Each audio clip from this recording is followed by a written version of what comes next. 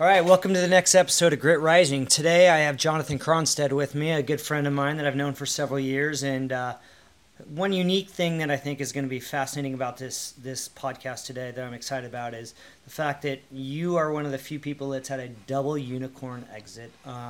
So we're going to get into what that means, how he got to where he is, the failures along the way, and kind of where we are today. So I'm going to start like we do with every podcast, and you'll introduce yourself, and we'll get into it. Sounds great. Let's go. Tell me about yourself. Well, number one, I'm really excited to be here. The moment that I heard that you named your podcast Grit Rising, I was like, I totally get it. Because even during Kajabi, Kenny, my partner, everyone would always ask him, what's the difference between successful users of Kajabi and non-successful users? He would only answer grit every single time. Grit is that one quality that if you are talented but don't have grit, you're not going to achieve what you could achieve. Grit is the thing that makes it. So I'm thrilled to actually be on a podcast called Grit Rising. So if you were to look at where I started, born and raised northwest suburbs of Chicago, and really would say it was a middle-class upbringing. You know, I didn't want for much, but I also didn't have a lot of the things I wanted.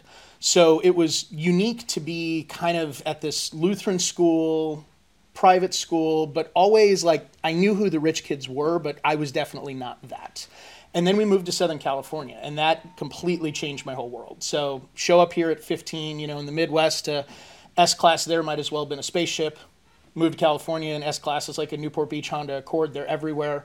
So it's like, okay, how am I going to build life? So high school, water polo, college, go to Concordia University in Irvine because my friend was going there. I didn't really put much thought into my academics. And that really kicked off my career because I started thinking about what is my life going to look like. And my first mentor, who I actually met because I dropped a business card in his Lamborghini Diablo VT Roadster, he basically blew me off. I called him once a week for 8 weeks. Finally, the 8th week, he says, if I have lunch with you, will you stop calling me? And I said, yes, I will.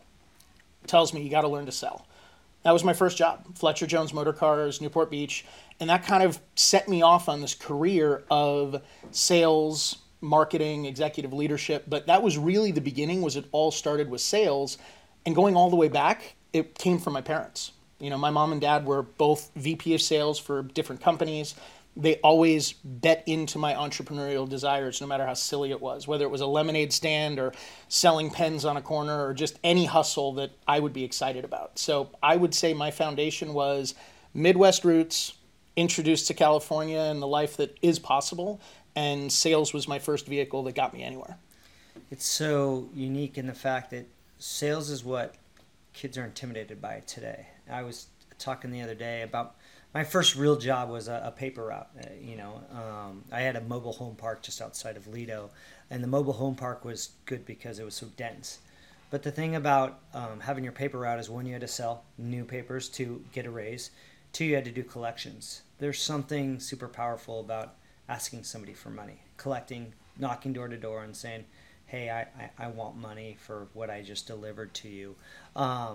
But then today, you have kids that come out, and I think I told you earlier, my kid won't even ask the neighbor for eggs because that's just this huge intimidating thing.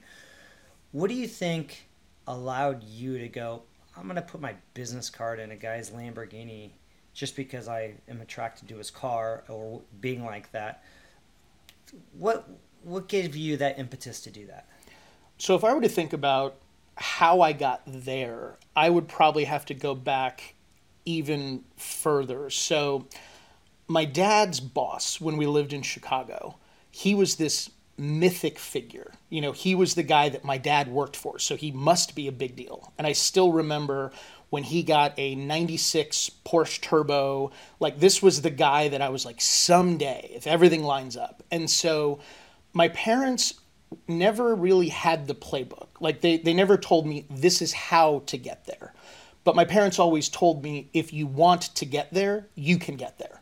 So there was always this belief of I can do anything I set my mind to, even if I don't know how I'm going to do it. Like I can remember being 13 years old, my mom giving me Think and Grow Rich. It's like probably not a lot of 13-year-olds get that book. And even the first time reading it, I didn't really understand some of the concepts.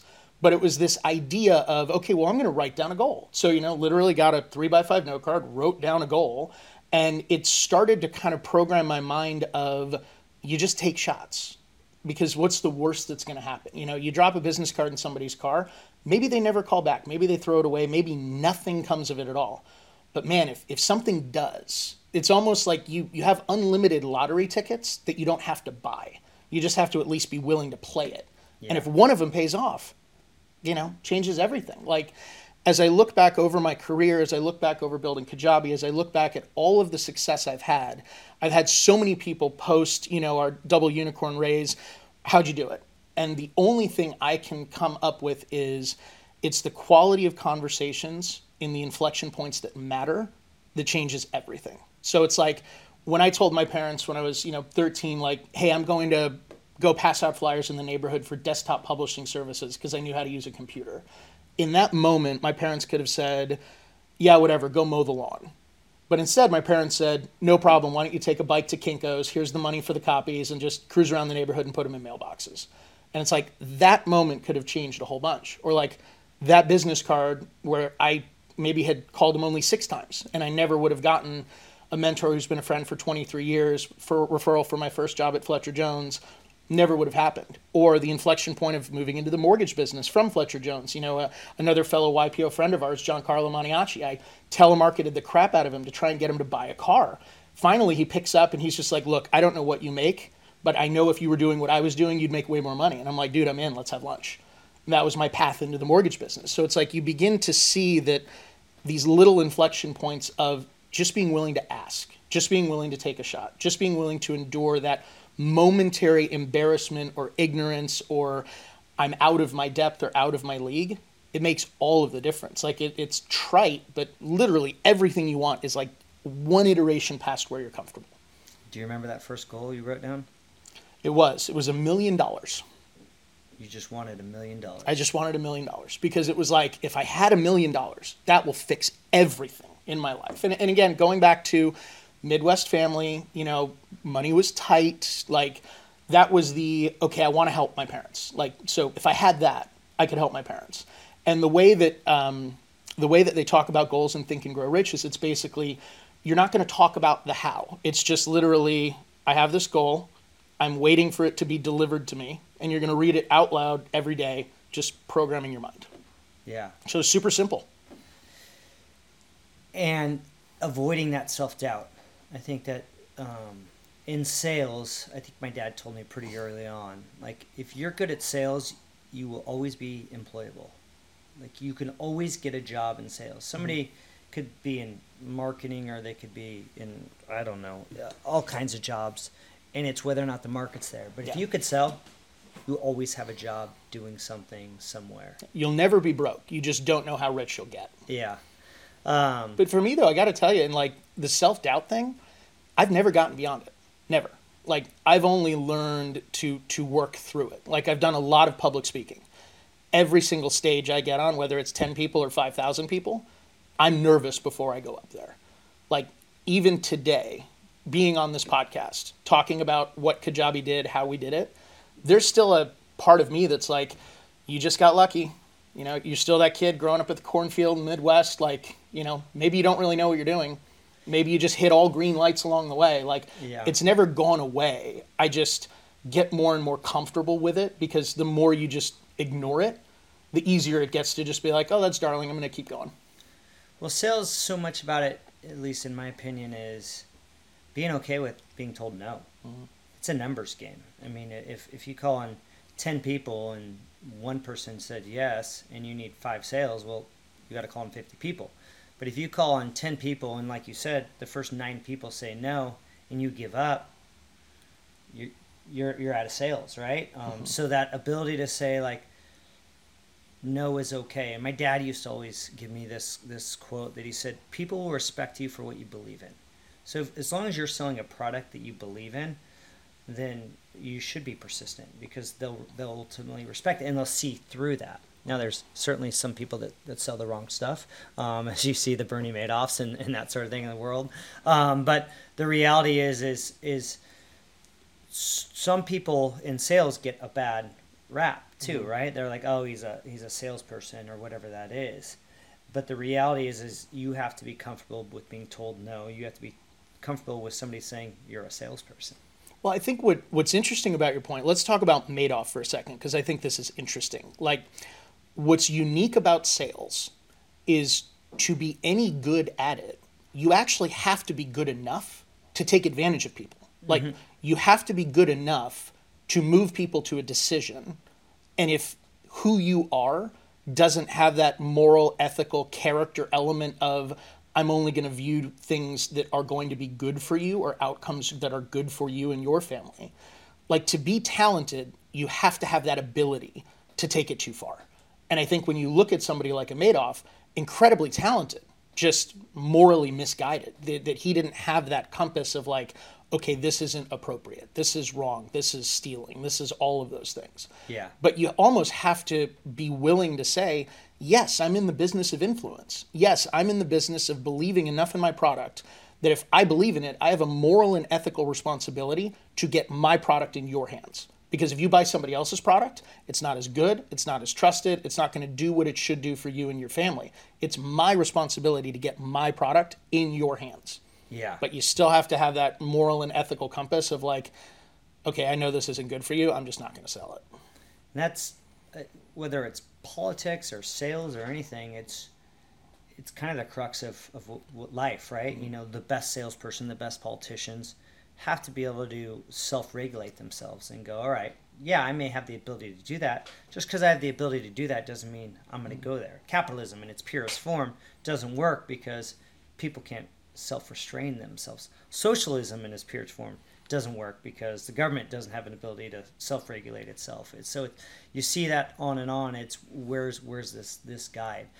As you go from a salesperson, from selling cars to doing mortgage, to ultimately becoming a CEO, walk me through, because running a company, specifically a tech company, is far different from being able to raise money, sell mortgages, sell cars, that sort of thing. Like, what was that transition like, and how did you make that? Well, like all of the best plans in life, I didn't really know it was happening when it was happening. So selling Mercedes-Benz, selling mortgages, and when I was in the mortgage business, I was thoroughly convinced that I was really smart and I had totally made it. Like, greatest career ever, making a ton of money. And I never knew, I went to my dad. My dad was a nice guy, but had not seen those type of economic cycles. He said, well, just live on half of what you make and you'll be fine. Well, he didn't tell me that the market could disappear. My income goes to zero. All of the real estate I financed is now underwater. So I went through a season where all of a sudden I went from believing I was really smart to being bankrupt.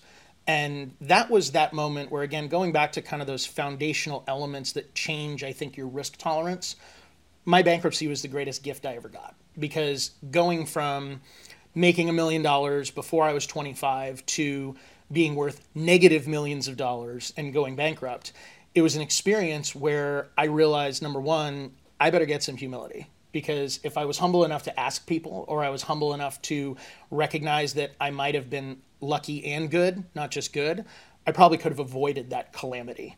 But it was also something that helped me recognize that the bottom is not as scary as you think. That, the moment you're experiencing success, I think all of us freak out about what's going to happen if I don't have it, or what's going to happen if it all goes away. When you experience it all going away, it's not fun, but it's not nearly as scary as you thought it would be. So it was one of those things where, I guess, getting a little bit more comfortable with what the bottom looked like, it gave me a lot more freedom to take more risks in the next season of my career. So coming out of the mortgage business, file bankruptcy, everything goes back to the bank. Even had bought my parents a house that I then had to help them move out of because that was part of my bankruptcy, which was, not a fun story, but nonetheless, it sort of led me to say, okay, what did I learn? What am I going to do next? And that's where the serendipity comes in of, I didn't necessarily know the path. I just knew that I wasn't going to stay down after getting knocked down. So end up learning about this guy named Dan Kennedy, who's a direct response marketer. And I'm like, I'm going to learn about marketing. So I buy all of these marketing products, start learning about marketing, meet a guy named Joe Polish, who was on one of Dan Kennedy's products. Joe now runs Genius Network, a huge think tank for entrepreneurs in Phoenix. And I called his office and said, hey, Joe, I want to learn how to be an info marketer. Will you train me? He said, yep, I I'm $25,000 a day for consulting. I said, well, I'm bankrupt, so I'll give you $500 for 5 minutes. And if you don't want to be my friend, that's okay. So again, first, business card and a Lamborghini. Second, $500 for 5 minutes. Joe basically says, you know what? I'm happy to mentor you.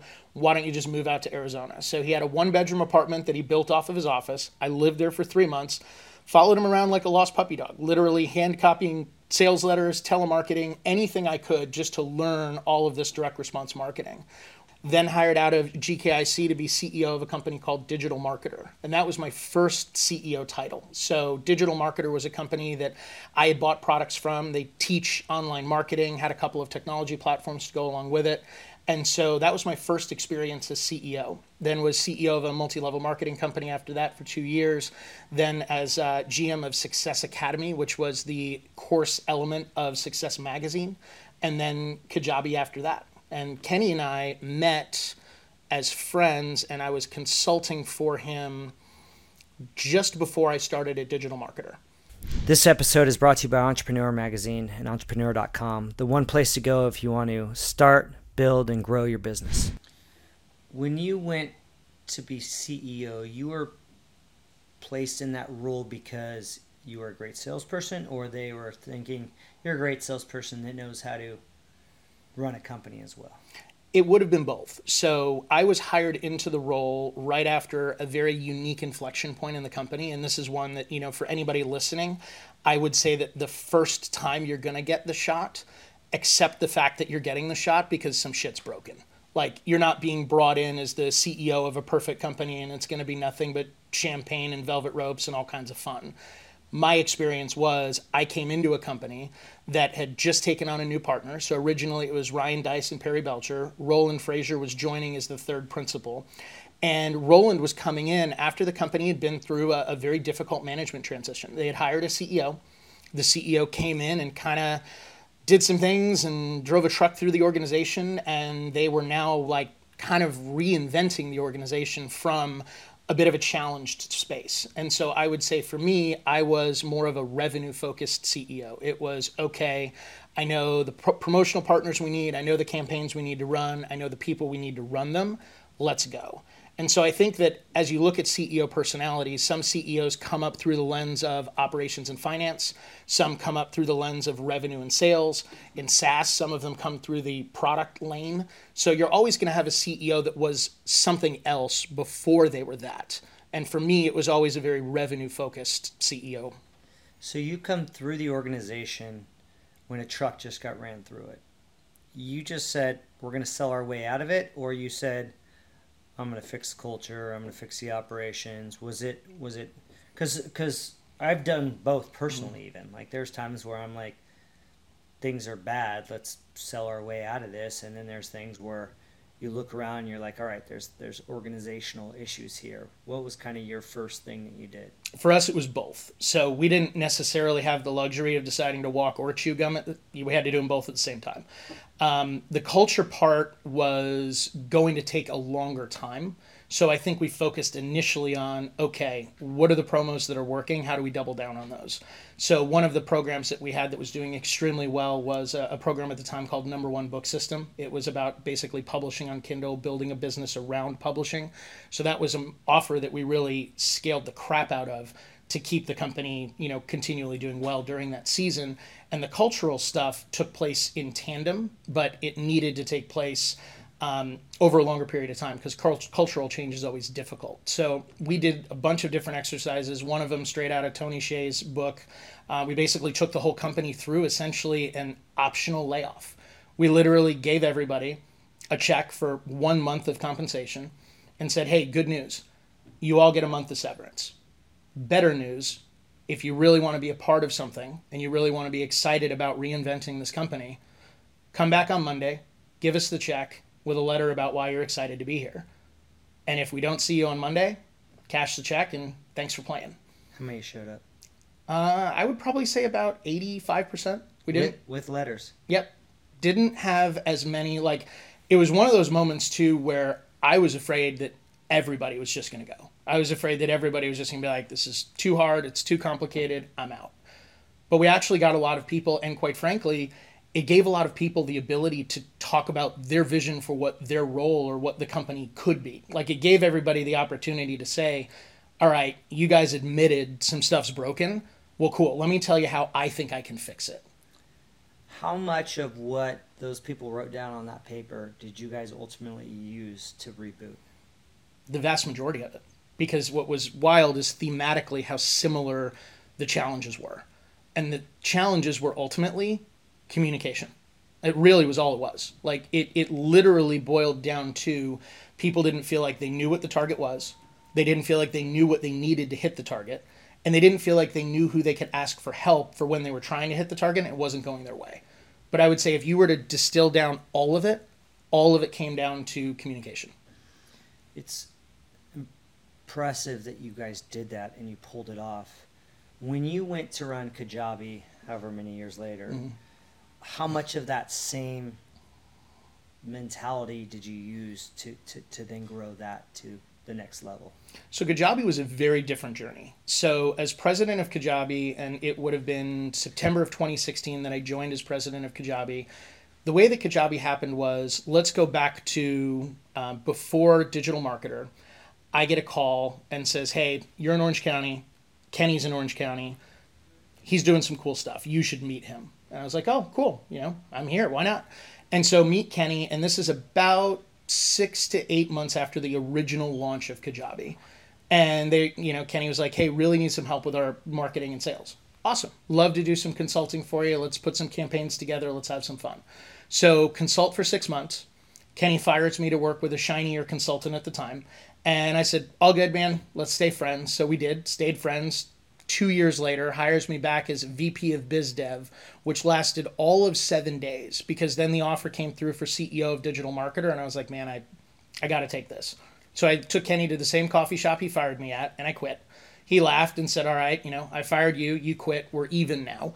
And the friendship continued. And that was probably 5 years of friendship in those 2 iterations of my Kajabi journey. And then I was renting an office from Kajabi while I was working for Success Magazine out of Dallas.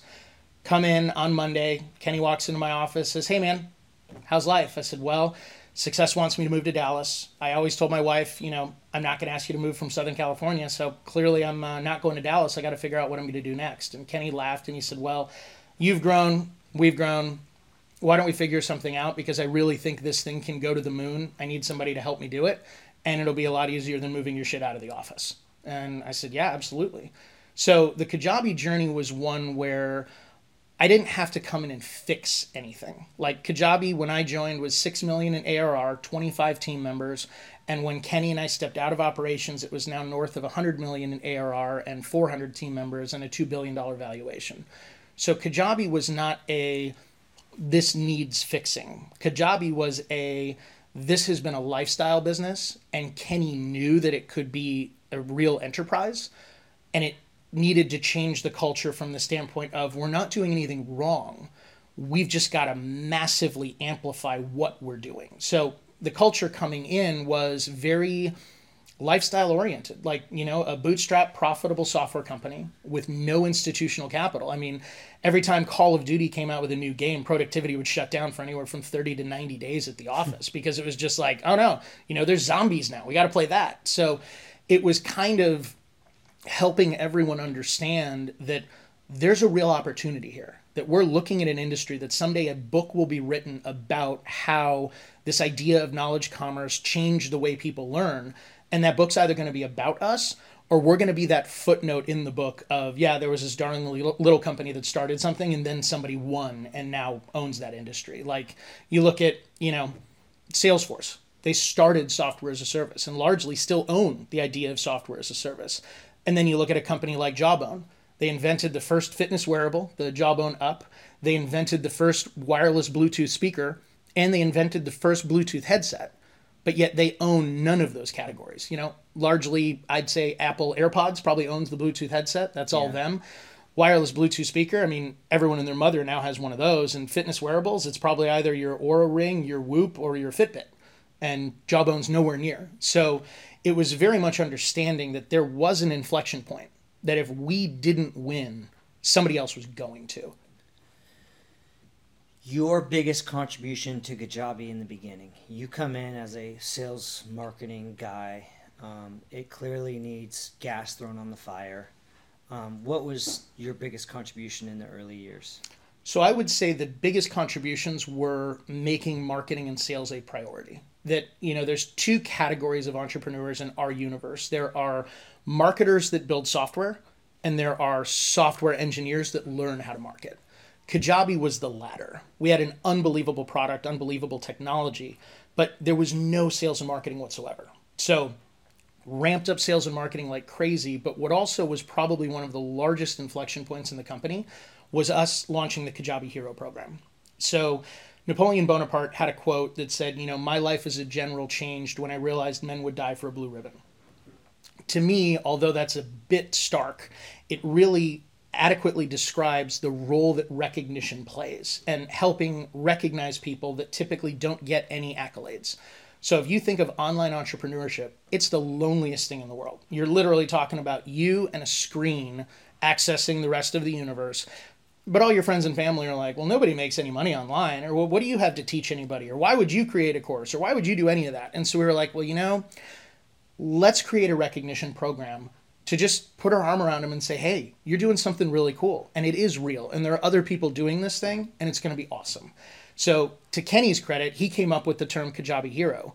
And then we then built this recognition program around this idea. So the first thing was, if you sold $1,000 on the platform, we sent you a t-shirt. And the t-shirt was just hashtag Kajabi Hero. Grab a photo, put it on your Twitter, take a selfie, post it on your Facebook. And then that developed into a tiered recognition program that now has probably a dozen or more different levels of ways we show up for you in the mail saying, great job, we're rooting for you, let's go. And that was really, really cool because it began to shift the culture of the team from, well, we just build this thing so that we're comfortable and have an easy job, to now, oh my gosh, we are change agents in these people's lives. Like, we're now providing kids' college funds and vacations that wouldn't have been taken and, grocery bills that might not have gotten paid. So it created this urgency and this customer centricity around why we do what we do. And then what really amplified that was our partner program. So we sort of call it perpetual promotion or revenue, recognition-driven revenue. It's this idea of, we're going to recognize you on our Kajabi Hero program. We're then going to talk to you about our Kajabi Partner program, which is basically, hey, you're doing some really cool stuff. And everybody that's taking your course probably has something that they could teach as well. Why don't you tell them you're doing it on Kajabi, and we'd love to pay you for doing it. So we then have this partner program that now adds a significant revenue stream for our users, which allows them to then get recognized again, which allows them to then promote us more. So it became this very symbiotic relationship that became our largest organic acquisition channel, because you had people being recognized, and then that recognition gave people the media and opportunity to tell others, hey, check it out. Kajabi just sent me a t-shirt. If you'd ever like to teach something online, go check it out. Yeah. And it really, it blew up. From the standpoint of that original vision letter at Digital Marketers to the Hero program, which I think you said Kenny created.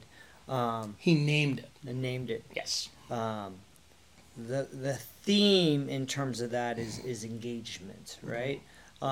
If you're talking to any business, whether it's a service business, a SaaS business, manufacturing, talk about engagement and then how you would amplify that from a sales and marketing standpoint, because that's your specialty, right? Totally.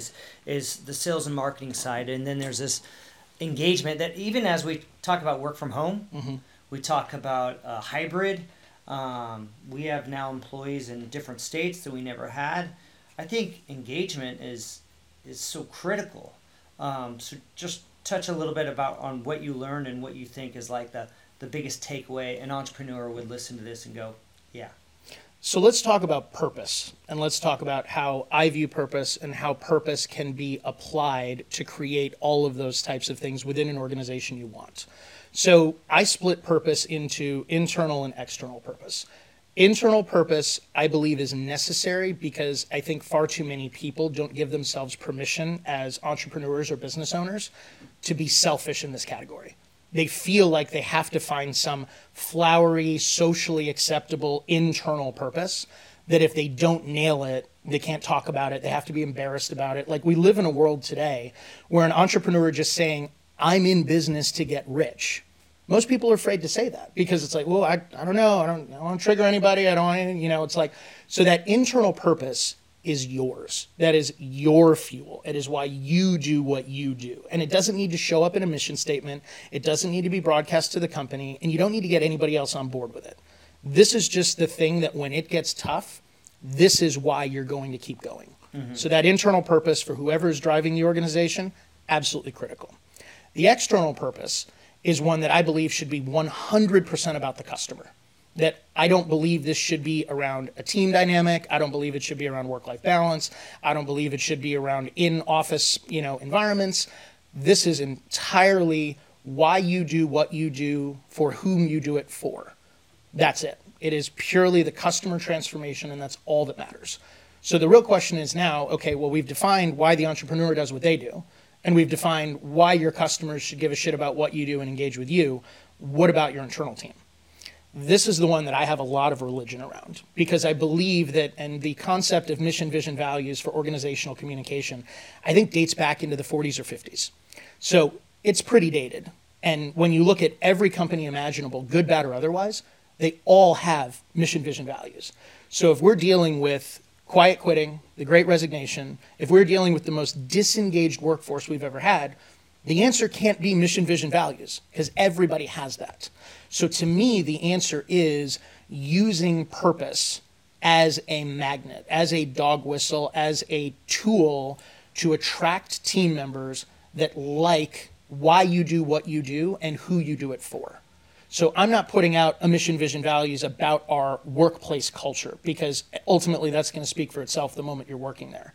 But I'm going to put out a whole bunch about why we do what we do for our customers, and I'm going to let people identify if that's important to them or not.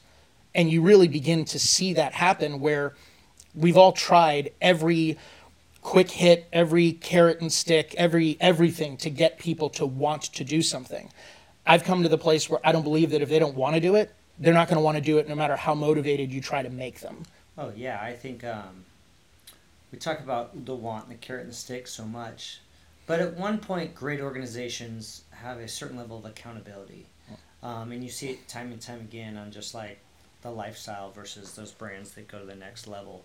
And accountability is tough because you're calling out somebody for not doing their job, or you're putting it into your culture. For us, it's one of our 4 pillars of success is accountability, and we have to own it. As you're growing that fast as you were doing that, and all of a sudden Call of Duty comes out and you guys have something that you need to continue to go, and they're thinking work-life balance, they're thinking Call of Duty, them being that employee. How do you create that accountability without losing the purpose, the vision, and the momentum that you have going? Because all of a sudden you're saying, hey guys, I know this is the way we used to do things, but we have lightning in a bottle right now. We got to go, and that requires accountability, and that's not an easy. How did you overcome that? So I would say for us, it was a relentless focus on understanding that people are important, but people drive systems, and those people will only be as capable, as happy, and as accountable as the systems allow them to be. And I think this is another area where I'm writing a book right now, and please don't ask me when it'll come out because it's embarrassingly behind. But the idea from this book is I believe that the people portion of businesses is looked at backwards. That everybody is focused on only hiring top talent and only getting A players. And most of the time, they're focused on top talent or A players because they're kind of hoping that A player is going to come in and fix this dumpster fire in whatever the system is that's not functioning.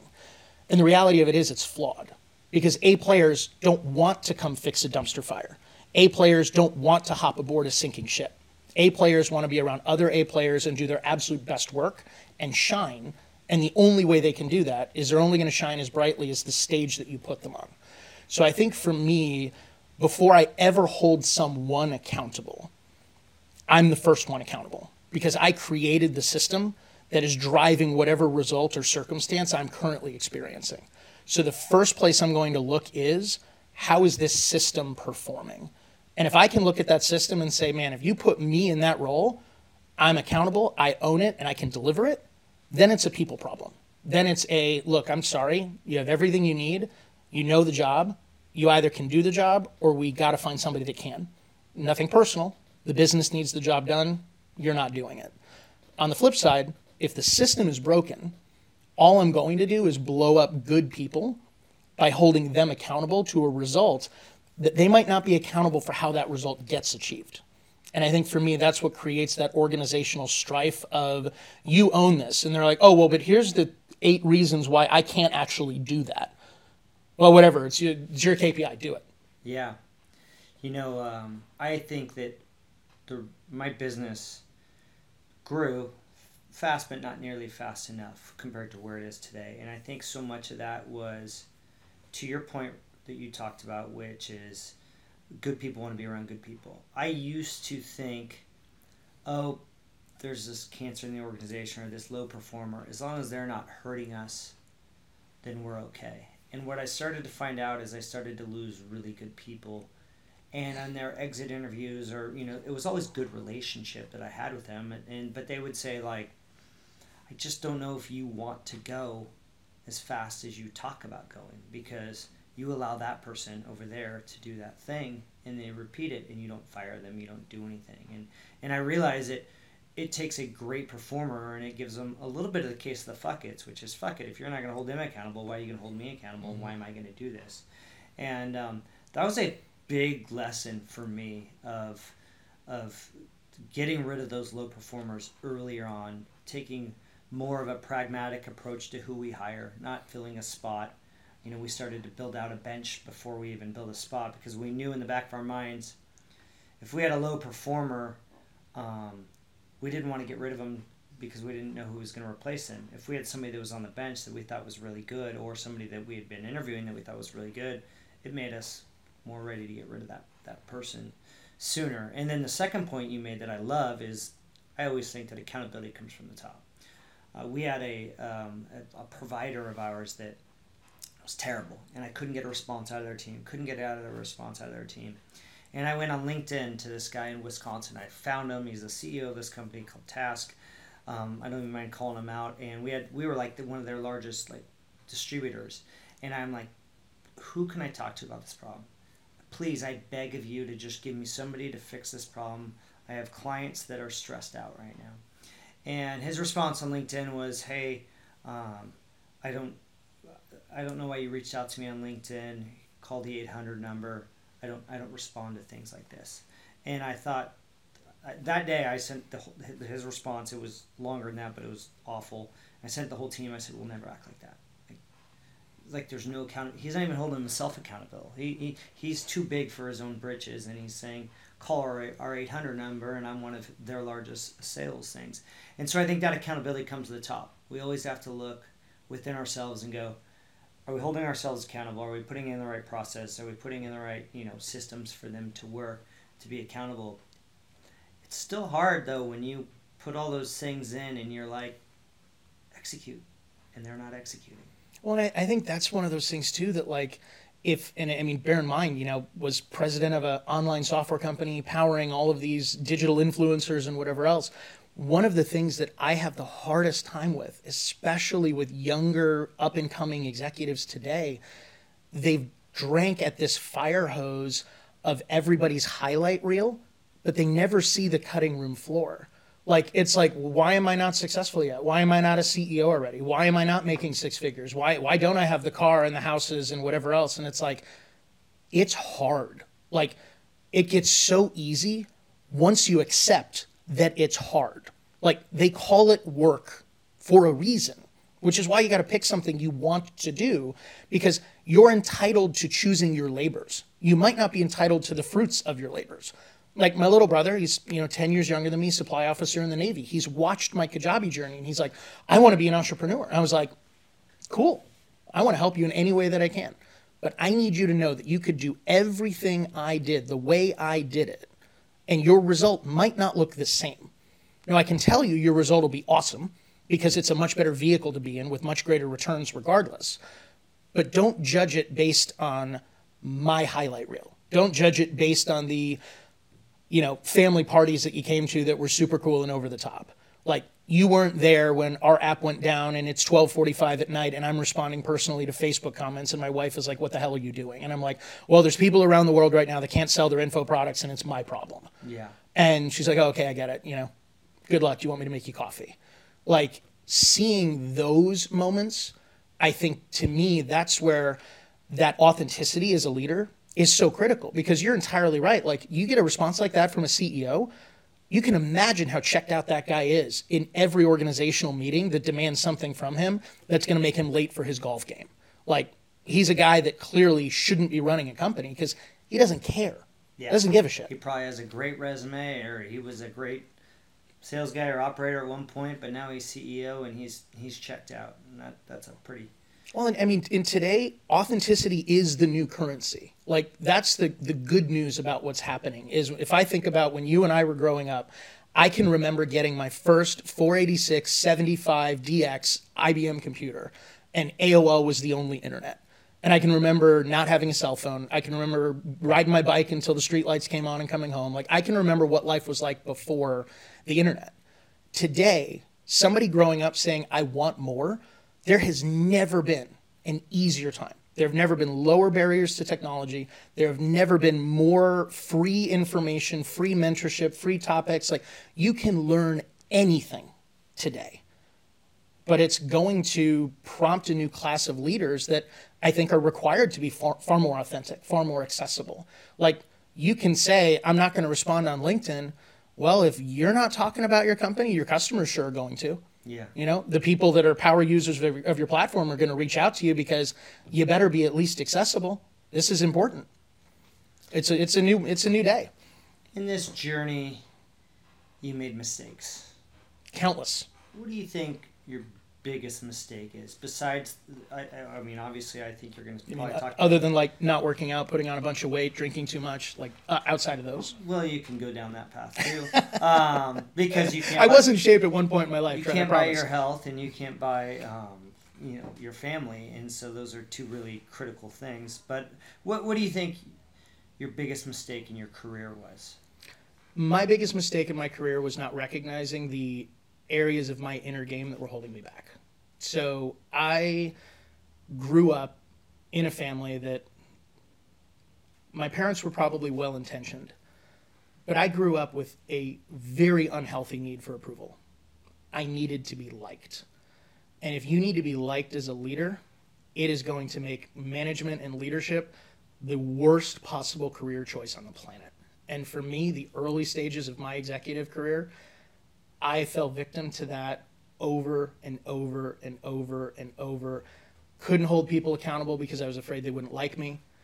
Couldn't hold people to task because I would just feel like I should do it for them, because if they couldn't do it, it was probably a failure on me. And it didn't actually hit me that this was my issue until I was working with a coach named Jim Fortin, unbelievable mindset guy. And he takes me through this exercise. And he's like, well, Jay Cron, let me ask you a question. Like, how will you ever know if somebody likes you? And so I list off all the standard ways of this is how I'll know somebody likes me. He goes, well, what if the person's just a really great actor and is faking all of it? And I was like, well, but I'd know this, and this. And he's like, no, you probably wouldn't. Like, what if they're faking all of that too? And so the TLDR on the exercise is, I'll never know if somebody actually likes me. And I'll also never know how much somebody needs to like me for the relationship to be effective, to move towards an outcome. So why am I wasting my time and diluting my effectiveness on factors I can't measure and on factors I can't manage? And it all of a sudden was like seeing the matrix. Like it took out all of this, I've got to be liked and I've got to be cheered for and I've got to be that. And it turned it into all that matters is the outcome we've all agreed we're going to achieve. And that's where it all stops. And so for me, the need for approval was a huge Achilles heel. What part of your career did that happen in? So I would say it was It was the program running in the background that I was unaware of until probably halfway through Kajabi. Like, I would say I carried it with me right up until I was 38. And from an outcome standpoint, when you recognize that, how much do you think that changed? Because running a business, running a family, whether we're a mom at home or we're a CEO or we're somebody that's, marketing podcasts, we all have blind spots. And when we get through those blind spots, some of them happen right away, some of them happen over time. But that blind spot that you knew or you didn't know, maybe you even knew it but you didn't want to address it, how much did that change the game for you? For me, it changed everything because it was a foundational shift in I would approach everything like it was a people problem. That this person wasn't doing their job or wasn't achieving the objective because maybe they didn't like me, maybe they didn't like the company, maybe they didn't like the way I was managing them or communicating with them. It was always, what am I doing wrong in this situation? And it moved it to being an outcome conversation. Well, this is the outcome we have to achieve. Is this person capable of doing it? And their feelings about me are irrelevant because we both agreed this is the outcome. We both agreed on the terms and timeline. Why isn't it happening? Yeah. It's when you look at our current environment, we have an environment that either rewards the highlight reel like you talked about. Like, for example, when I started posting the reels, the viewership of the entire podcast went down. People would come to me and they'd say, "Oh, I've been watching your podcast. They're great." I'm like, "Oh, which one did you listen to?" And they'll say that. And I was like, "Oh, okay." And I realized that all they did was watch the reel. And in their mind, they watched the entire podcast. But you have highlights. And then on the other side, you have the world of wokeness, which is I'm going to tell you all of my problems, why I can't be successful, what happened to me when I was in third grade and what happened to me when I was in sixth grade and all those things. And as we talk about grit and being able to be vulnerable with what your blind spots are, but at the same time understanding that those don't stop. Those are blind spots that you can work through versus, hey, here's my problems, the whole world should know and feel bad for me. As a CEO of a company, you see a blind spot and you're like, all right, I got this next path that I want to take, or a mom at home or whatever. What's your recommendation on the approach there of going, how do I approach this? Because so many people want to either broadcast it to the world and tell you why they're failing, or they don't want anybody to know what their blind spot. They don't even want to know their blind spot. They just want highlight reels. Hey, I'm on this vacation and I'm wearing this bathing suit and you're all working and I'm doing this. Kind of give me your thoughts on today's society and breaking through versus the AOL where we don't see all that crap. We don't have everything but us. This is a topic I love talking about because to me, and there's a lot of different ways you can phrase this, whether it's, you can tell the sun is setting on a society where very small people cast very long shadows. Like, we live in a universe today where people are being programmed that brilliance is delivered in 30-second reels that you cycle through so quickly that you're not even processing what you just heard. It's something that I think will have an incredible tail that I don't know how we're going to get beyond, because when you think back in the 1900s that Shakespeare was on a fourth grade curriculum and today half the people graduating can't even read at the level they're graduating at, we have some major intellectual capital and brain focus hurdles that as a society I don't necessarily know how we're going to get beyond. It's going to be a little bit weird when you have a CEO of a company that tries to manage everybody and achieve goals through Snapchat alone. I don't know how that's going to happen.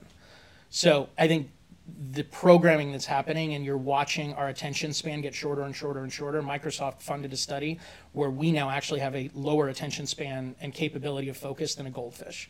A goldfish can actually focus for 8 seconds, and we don't even hit that anymore. So I think that part of it's very problematic. But when I think about managing an organization, being a mom at home, and looking at how am I going to manage this person or this task, I think you have to very much separate the person and the task. And I think Dr. Julie Gerner said this best, but it's engage empathetically, challenge directly. That I like you as a person. Trent, you are unique, you are special, you are a wonderful human being on your own journey that I can understand as much of as I can as your boss. However, our customers have this need, and this need and this outcome have nothing to do with you, but this need is currently your responsibility. Mm-hmm. You can either do it or you can't. And if you can't, as much as I love you and as much as I think you're a wonderful human being, this still needs to get done. And I've got to find somebody that can. So I want you to be you. I want you to have your experience. But I can't control any of the outcome other than this outcome has to happen. And if you can't do it, somebody has to. And that gets back to that accountability. It's creating that accountability and being confident. But again, I think that accountability thing is so important because it's accountability to the task, not accountability to a mold of who you have to be. Yeah. That I'm not holding you accountable to qualitative elements that you may feel are not yours or not authentic. But I am holding you to this. And if we can't agree on this, then, we got no business doing anything. Yeah. We always end every podcast with you get to ask me whatever question you want. Okay. What do you got for me? What keeps you going? And the reason I'm asking for anybody who doesn't have context, as I break the third wall and interview Trent Bryson on his own show, Trent is somebody that has achieved a tremendous amount. I'm here on your 5th floor high-rise office overlooking all of Long Beach. I'm in the middle of a super cool company that's managing tons of assets and helping thousands, tens of thousands of customers all over the U.S. And here you are doing a podcast while you're running a company. And while you're running a company and doing a podcast, you're training for your umpteenth marathon that you're going to run in Berlin that's super challenging. And you continue to take on optional challenges. You continue to keep going in categories that you could say, I already ran a marathon, I'm not going to run anymore. Or I already built a great company, I'm not opening up an office in Florida, or I'm not opening up an office in New York. Why do you keep going? What is it in you that every morning you get up and say, I'm still going to take on more? Probably goes back a little bit to my childhood. I would say, to be a little bit vulnerable here, I had a dad that cared if I played football, and that was it. He didn't come to my soccer games or running. And I'm not complaining about that as I look back. I'm not here to say my dad was a bad dad. That was the part they were in. Now, dads are at every soccer practice, let alone games. So there's probably a desire to approve him. I think that I was the smallest kid in school, 5'0", 98 pounds freshman year of high school, 5'2", 105 pounds sophomore year. I couldn't have played on the football team. I didn't even make the weight to be on the football team. Junior year I grew and things started to change for me, but I think that there's certain parts to my childhood that weren't perfect that I was exposed to that gave me like a chip on my shoulder, if you will. And I think that has stayed with me all the way through. And then the second part of it, I think I've been very lucky in the fact that I've just listened to mentors talk about being in a room with people that are smarter than you, better than you at things. So when I talk about running and I get on a chat, I'm talking with Brad Hauser, who's a former Olympian, Michael Stenberg, who's a former Olympian, Josh Muxon, who just broke the 10-mile American record, John Clemens is my coach, who's a naval officer. So I'm surrounded by guys that are better than me. When I talk business with my YPO group, it's guys that have bigger companies than me or have accomplished more. And so, they say if you're the smartest guy in the room, you're in the wrong room. I also have a lot of great friends that aren't super duper accomplished, but I think I try to put myself in environments where I'm going to learn and I'm going to grow. And I also am big on not giving myself excuses. Like, it's so easy to give yourself an excuse in life. But ultimately, like, why? I like winning. I like doing these things. I like being a good example for my kids. And that would probably be the third is the best way for my kids to be successful is to see me being healthy, doing the right things to be successful, and placing the right importance in front of them. So my own accountability to my kids is, am I present for them? Do I support them? Am I present to my business? Do I support my employees? Am I present in my relationships? Do I support them? And then what are my friendships like? I'm really blessed in the fact that I have all those things, but I work at it. I check in with people I haven't talked to in a while, one, because I care, but I work on keeping those relationships. It's really easy to just say, like, I'm going to go with my 3 friends and I'm not going to worry about anything. I also think we get screwed enough in life that there's times where we go, like, no good deed goes unpunished. Let's bring in the circle. But I think that's probably a very long answer. I think some of it comes with the chip on the shoulder from being little, and I moved from Long Beach to Newport, and all of a sudden I went from, like, an environment where I thought my dad was successful to I was the broke kid in town, and my stepdad was a fireman, and my mom, because they almost went through bankruptcy, had to go learn how to be a realtor. Like, it was literally, I remember that desperate time where she's like, I'm going to go learn how to be a realtor and take an exam, and he's almost retired as a fireman. So those times, those are, and my mom's a force too, so I've learned so much from her. So I think that those hardships make you stronger. And I just saw an interview, not that I'm the hugest Jordan Peterson fan, but he has great sound bites, and he talked about, we try to hide today's society from scars or from tough things, but the greatest thing you can do is give exposure, fight through it, and then move on to the next step. Is like, not allowing my kids to fail would be a failure by me. They need to fail, and they need to learn how to grow from it, and they need to go on. So that's my own thing. No, I absolutely love it. And I think what's so interesting about your journey, my journey, all the guys that we know that are quote unquote successful, is success is the only thing in life that you won't know the price of until after you've paid it. Yeah. You can only decide to purchase it, not knowing what it's going to cost you. And at some point you'll find out what it costs, but you won't know it until afterwards. And I think that's what so many people, it stops them from risking it, because you're essentially leaning into an abyss that you have no idea how long, how much, how difficult. So you really got to want it if you're willing to engage in all of that uncertainty. But I love that you're still challenging yourself every day. It's something I've always admired about you. You know, we just got back from Ireland, and I'm sitting here, you know, having my pint of Guinness at 11 a.m. and Trent's like, yeah, man, I got to go run 22 miles. And I'm like, I don't know how many pints of Guinness I'll be on by the time you get back, but man, I'm so jealous that you're going to go for a run, but I'm still going to sit here in this chair and have this Guinness. I was far more jealous of you having Guinness, that's for sure. Thanks for spending time with me today. You were like a commercial for me at the end there. That was nice. And like I said, I really appreciate you spending time today, and thank you. Hey, my absolute pleasure. The best we can do is give back and share all these anecdotes so that who's ever listening might take the shot they might not have taken. Perfect.